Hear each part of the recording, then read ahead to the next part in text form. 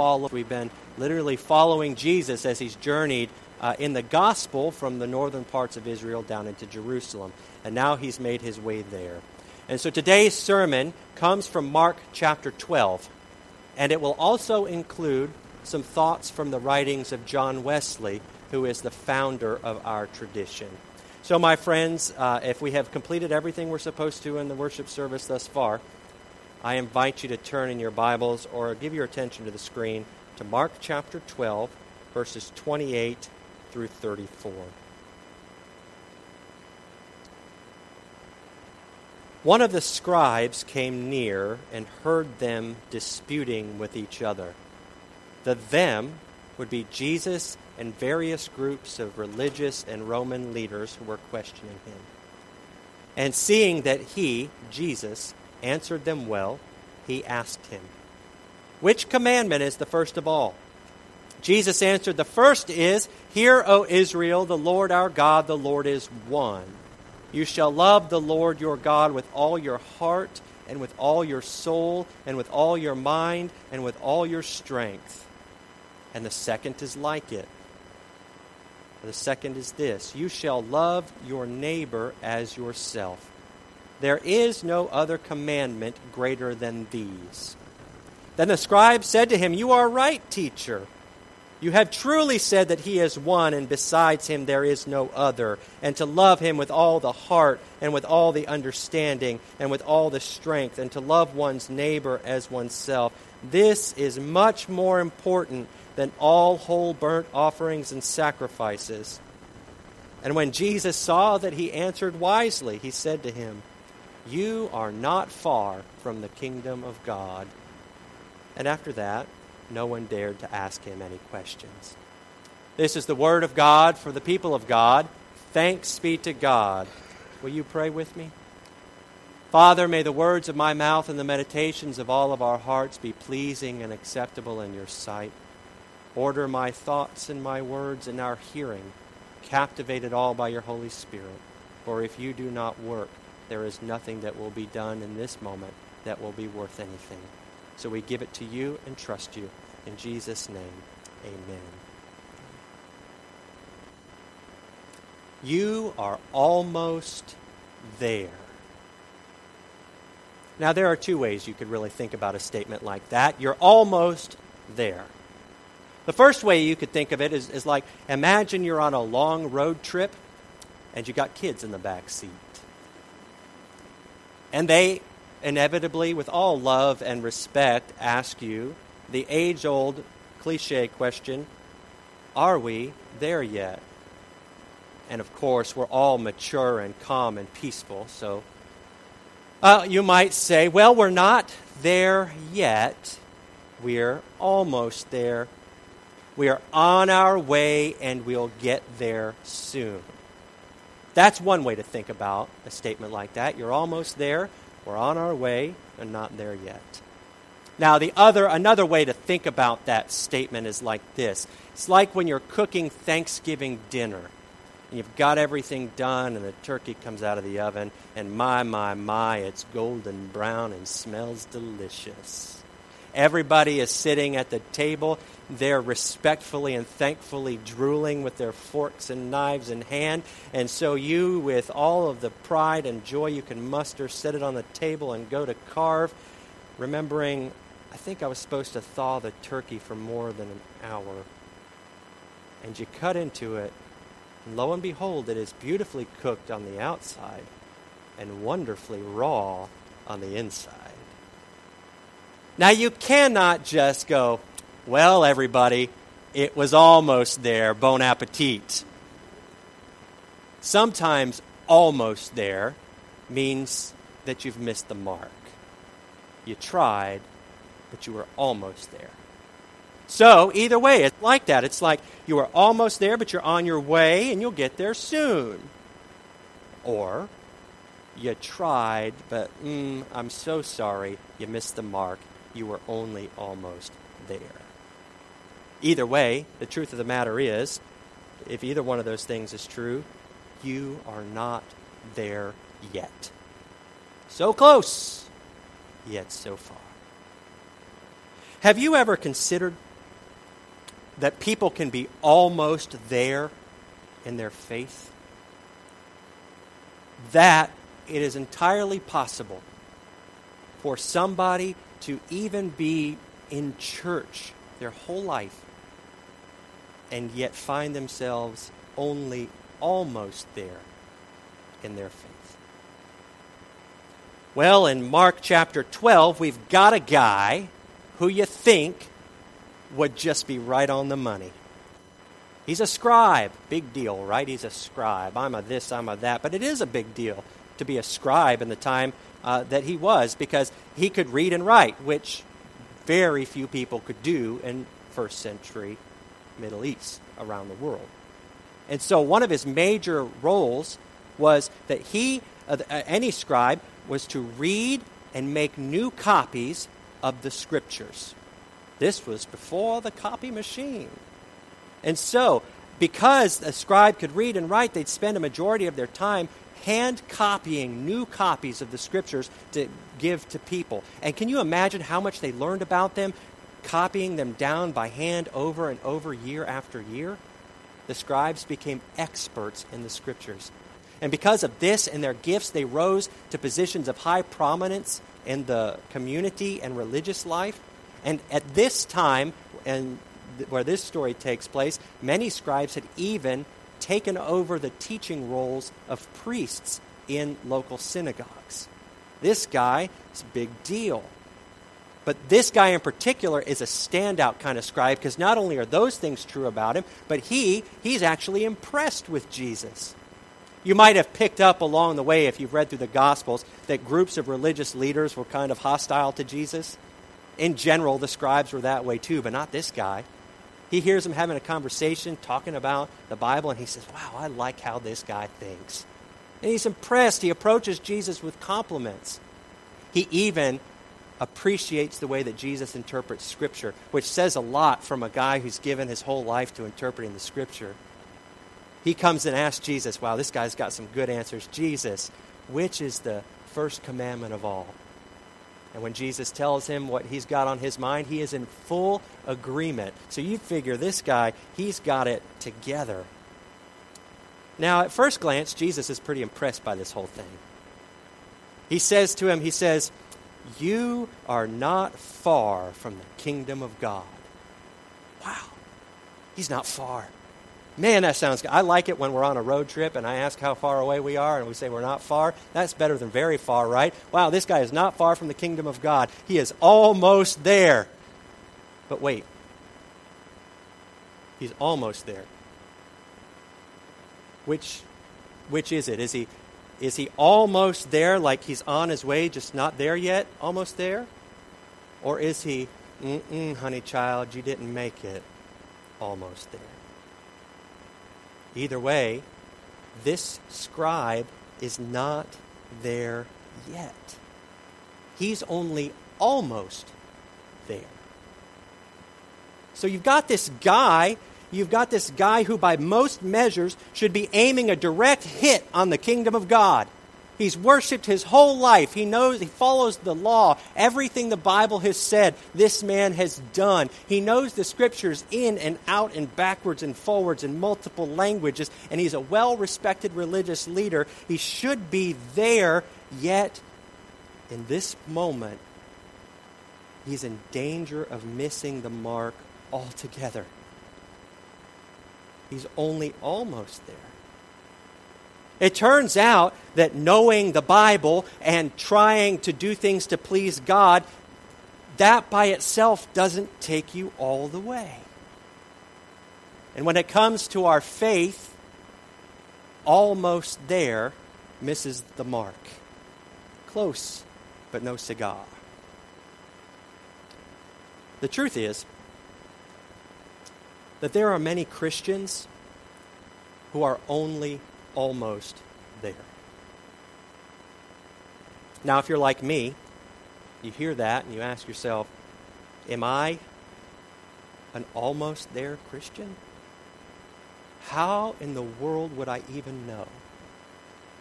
And so let's take a moment to see what it means to be an almost there Christian. What does it look like to be an almost there Christian? So we can make these thoughts for ourselves. Well, it goes like this. An almost there Christian, one who's not quite there yet, they have common decency. They're not going to do something wrong. They don't cheat. They don't lie. They don't steal. They try to look after people. They're decent folks. They're just as good as any other normal good person. They've got common decency. The almost there Christian not only has common decency, because any person could really have common decency. The almost there Christian has what Paul calls the form of godliness, or you could call it the outside exterior of a Christian. You look at them and say, there it is, the outside of a Christian. The almost there Christian is going to work hard to do the right thing. They're going to understand the Bible. And they're going to understand it well, and they're going to do their best to follow it, and they're going to try to make sure that people around them follow it, and even try to help people who are avoiding it to do better. The almost there Christian, maybe they don't even take the Lord's name in vain. They honor the church. They avoid sin. They seek to do good, and not just in the easy things. The almost there Christian will put all of their effort into Christian service. In fact, most every time that there's a call put out to do something for the common good, the almost there Christian feels a desire to be there. Even going as far as to encourage other people in their faith, even as far as sharing the gospel with other people. And you'll find the almost there Christian in church just about every chance they can get. And usually you'll have found them there over a long period of time. They take worship seriously. They do. And they make sure that they have daily prayer and devotion, and that they spend time in prayer with their families if they've got them. The almost there Christian is sure to defend Jesus in the public sphere and make sure to disapprove when others don't. The almost there Christian has the form of godliness, the outside of a Christian. And before you say the almost Christian is just acting the part, they are most certainly not just acting the part. They are very sincere about their practice of faith. In fact, all that they do comes from a very real conviction that says, I want to please God. And it motivates just about all of their life. Now, you may be thinking, wait a minute, all that stuff sounds pretty good. Don't we want more people to do those kinds of things? Are you sure that a person can live like that and still only be an almost there Christian? It is absolutely possible to go as far as all of these things and still only be almost there. We see it in Mark chapter 12. We see it throughout the witness of Scripture. We see it in the historical doctrinal documents of our very own United Methodist Church and Wesleyan heritage. So, for example, you might remember John Wesley. I doubt any of you actually remember John Wesley. If you were alive when he was alive, I want to celebrate you right now. But the story of John Wesley, he was the founder of the Methodist movement. John Wesley was a priest in the Anglican tradition. He was a son of a priest. He grew up in the church. He was educated in church leadership at the prestigious Oxford University, had his own place and went out into mission and ministry, even came to Georgia from England. He was what the kids in the 90s, when I grew up, called the Jam. But he admits, they don't say that anymore. It's sad. But John Wesley admits that even with all those credentials and even with all of that he was only an almost there Christian. Listen to what he has to say. He says, I did go this far for many years with all of the things that we just talked about. Using diligence to avoid all evil and keep a clear conscience. Buying up every opportunity to do good to all men. Constantly and carefully practicing Christian habits both privately and in public.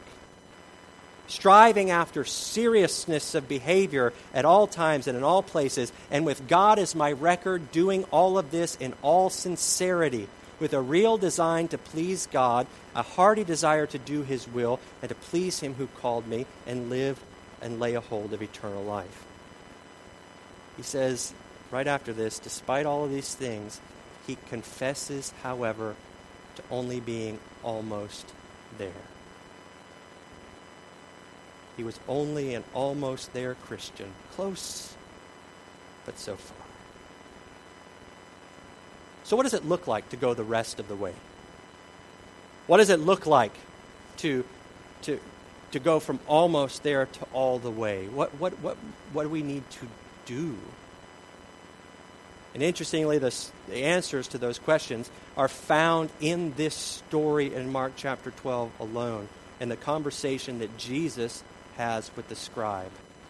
Ironically, Jesus is telling him the answer along the way. And it goes like this. A couple things we should do to go the rest of the way. First, love the Lord your God with all your heart, with all your strength, with all your soul, and with all your mind. This is an all-encompassing, real love for God. This is not, don't mistake me, this is not knowing that it is important to love God. The scribe knew that, and he was only almost there. It's not enough to agree that we should love God. This is about a love that captivates our entire being. It's about overflowing with the love of God in every part of you. It is about no longer being driven simply to please God or get God's approval, but to love God and seek after him with all that we are, that we want to be near him and with him and him near to us at all times and all things. There is a difference between earning someone's approval and loving them with all of your heart. The love for God that is talked about in the Scripture is a love that yearns for God, that desires nothing but God and infuses all that we do. How do we go the rest of the way? For one, we love God with all that we are. Second, and Jesus says it, love your neighbor as yourself. Love your neighbor as yourself. Now, this is a tricky little phrase here. It could very well sound like love your neighbor as much as you love yourself, but some of you don't love yourselves very much, so that makes it kind of hard. But think of it this way. Love your neighbor as if they were a part of your very own soul. Love them that much, as if they were a part of your very soul. Love them with a love that God loves. Love them like Christ loved you, that he gave himself up for you. And don't mistake the word neighbor, love your neighbor, as meaning simply the person next door to you that you go and get eggs from and piggyback on their Wi-Fi network because you know their password. When Jesus teaches about our neighbor, he talks about everyone. You've done it. No, I'm just playing. I'm playing. I'm not calling anybody out here. When Jesus talks about our neighbor, essentially he tells us that that's everybody who shares the earth with us.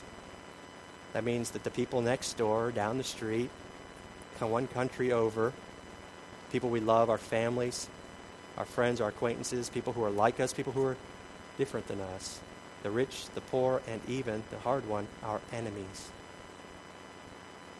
Love your neighbors with the love with which Christ loved you, and you can go the rest of the way.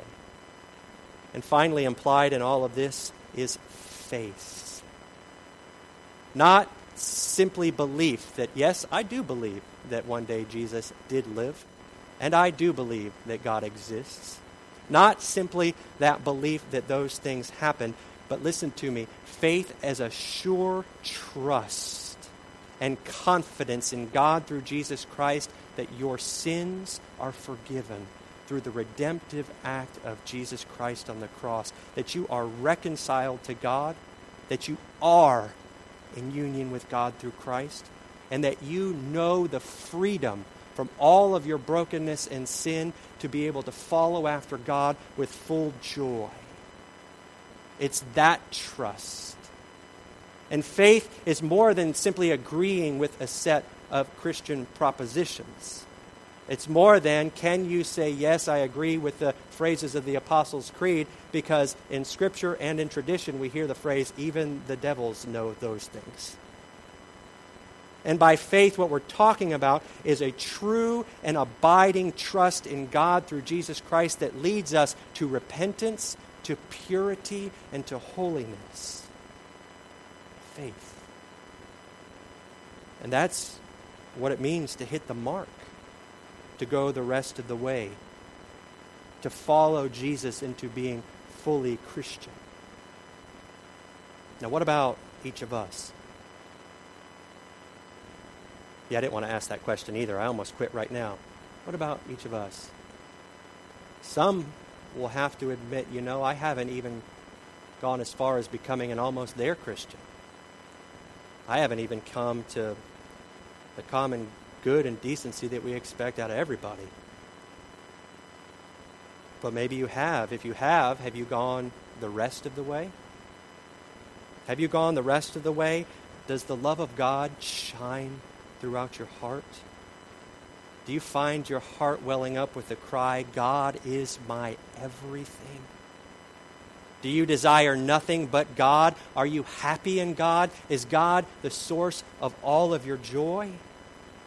Do you love all people, even your enemies, as Christ loved you and gave himself for you? Do you love them as your own soul? Do you believe that Jesus Christ has, in fact, yes, taken away your sins? Yes, I mean yours. Yes, even the ones that you are ashamed to even think about right now. Do you believe that Christ has even taken those away through the power of the cross and separated you from them as far as the east is from the west and made you as white as snow? Does the Holy Spirit witness to your heart that you are, without a shadow of a doubt, a child of God because you have faith in him? Jesus told the scribe that he was not far from the kingdom of God. He was almost there. So does that mean that the scribe missed the mark? I don't really know, but not yet. In that moment, there is still hope and there's still an opportunity, just like there's a hope and an opportunity for us, because Jesus' words were as much an invitation to him as they were a warning. He's still got time to wake up, to cry out to God and to give his heart completely to God and to go the rest of the way. And so do we. In fact, this is our time. The Lord is in the midst of us even right now, and now is the time for us to call out to God, saying, God, take me the rest of the way. I want to love you with all that I am and all that I do, and I want to love your people as you love me. Call out to God. Because listen, your life will have been a tragic waste if you get to the end and you say, wow, I was only almost there. Almost there misses the mark. Have you been an almost there Christian? Don't settle for it. Don't settle for it.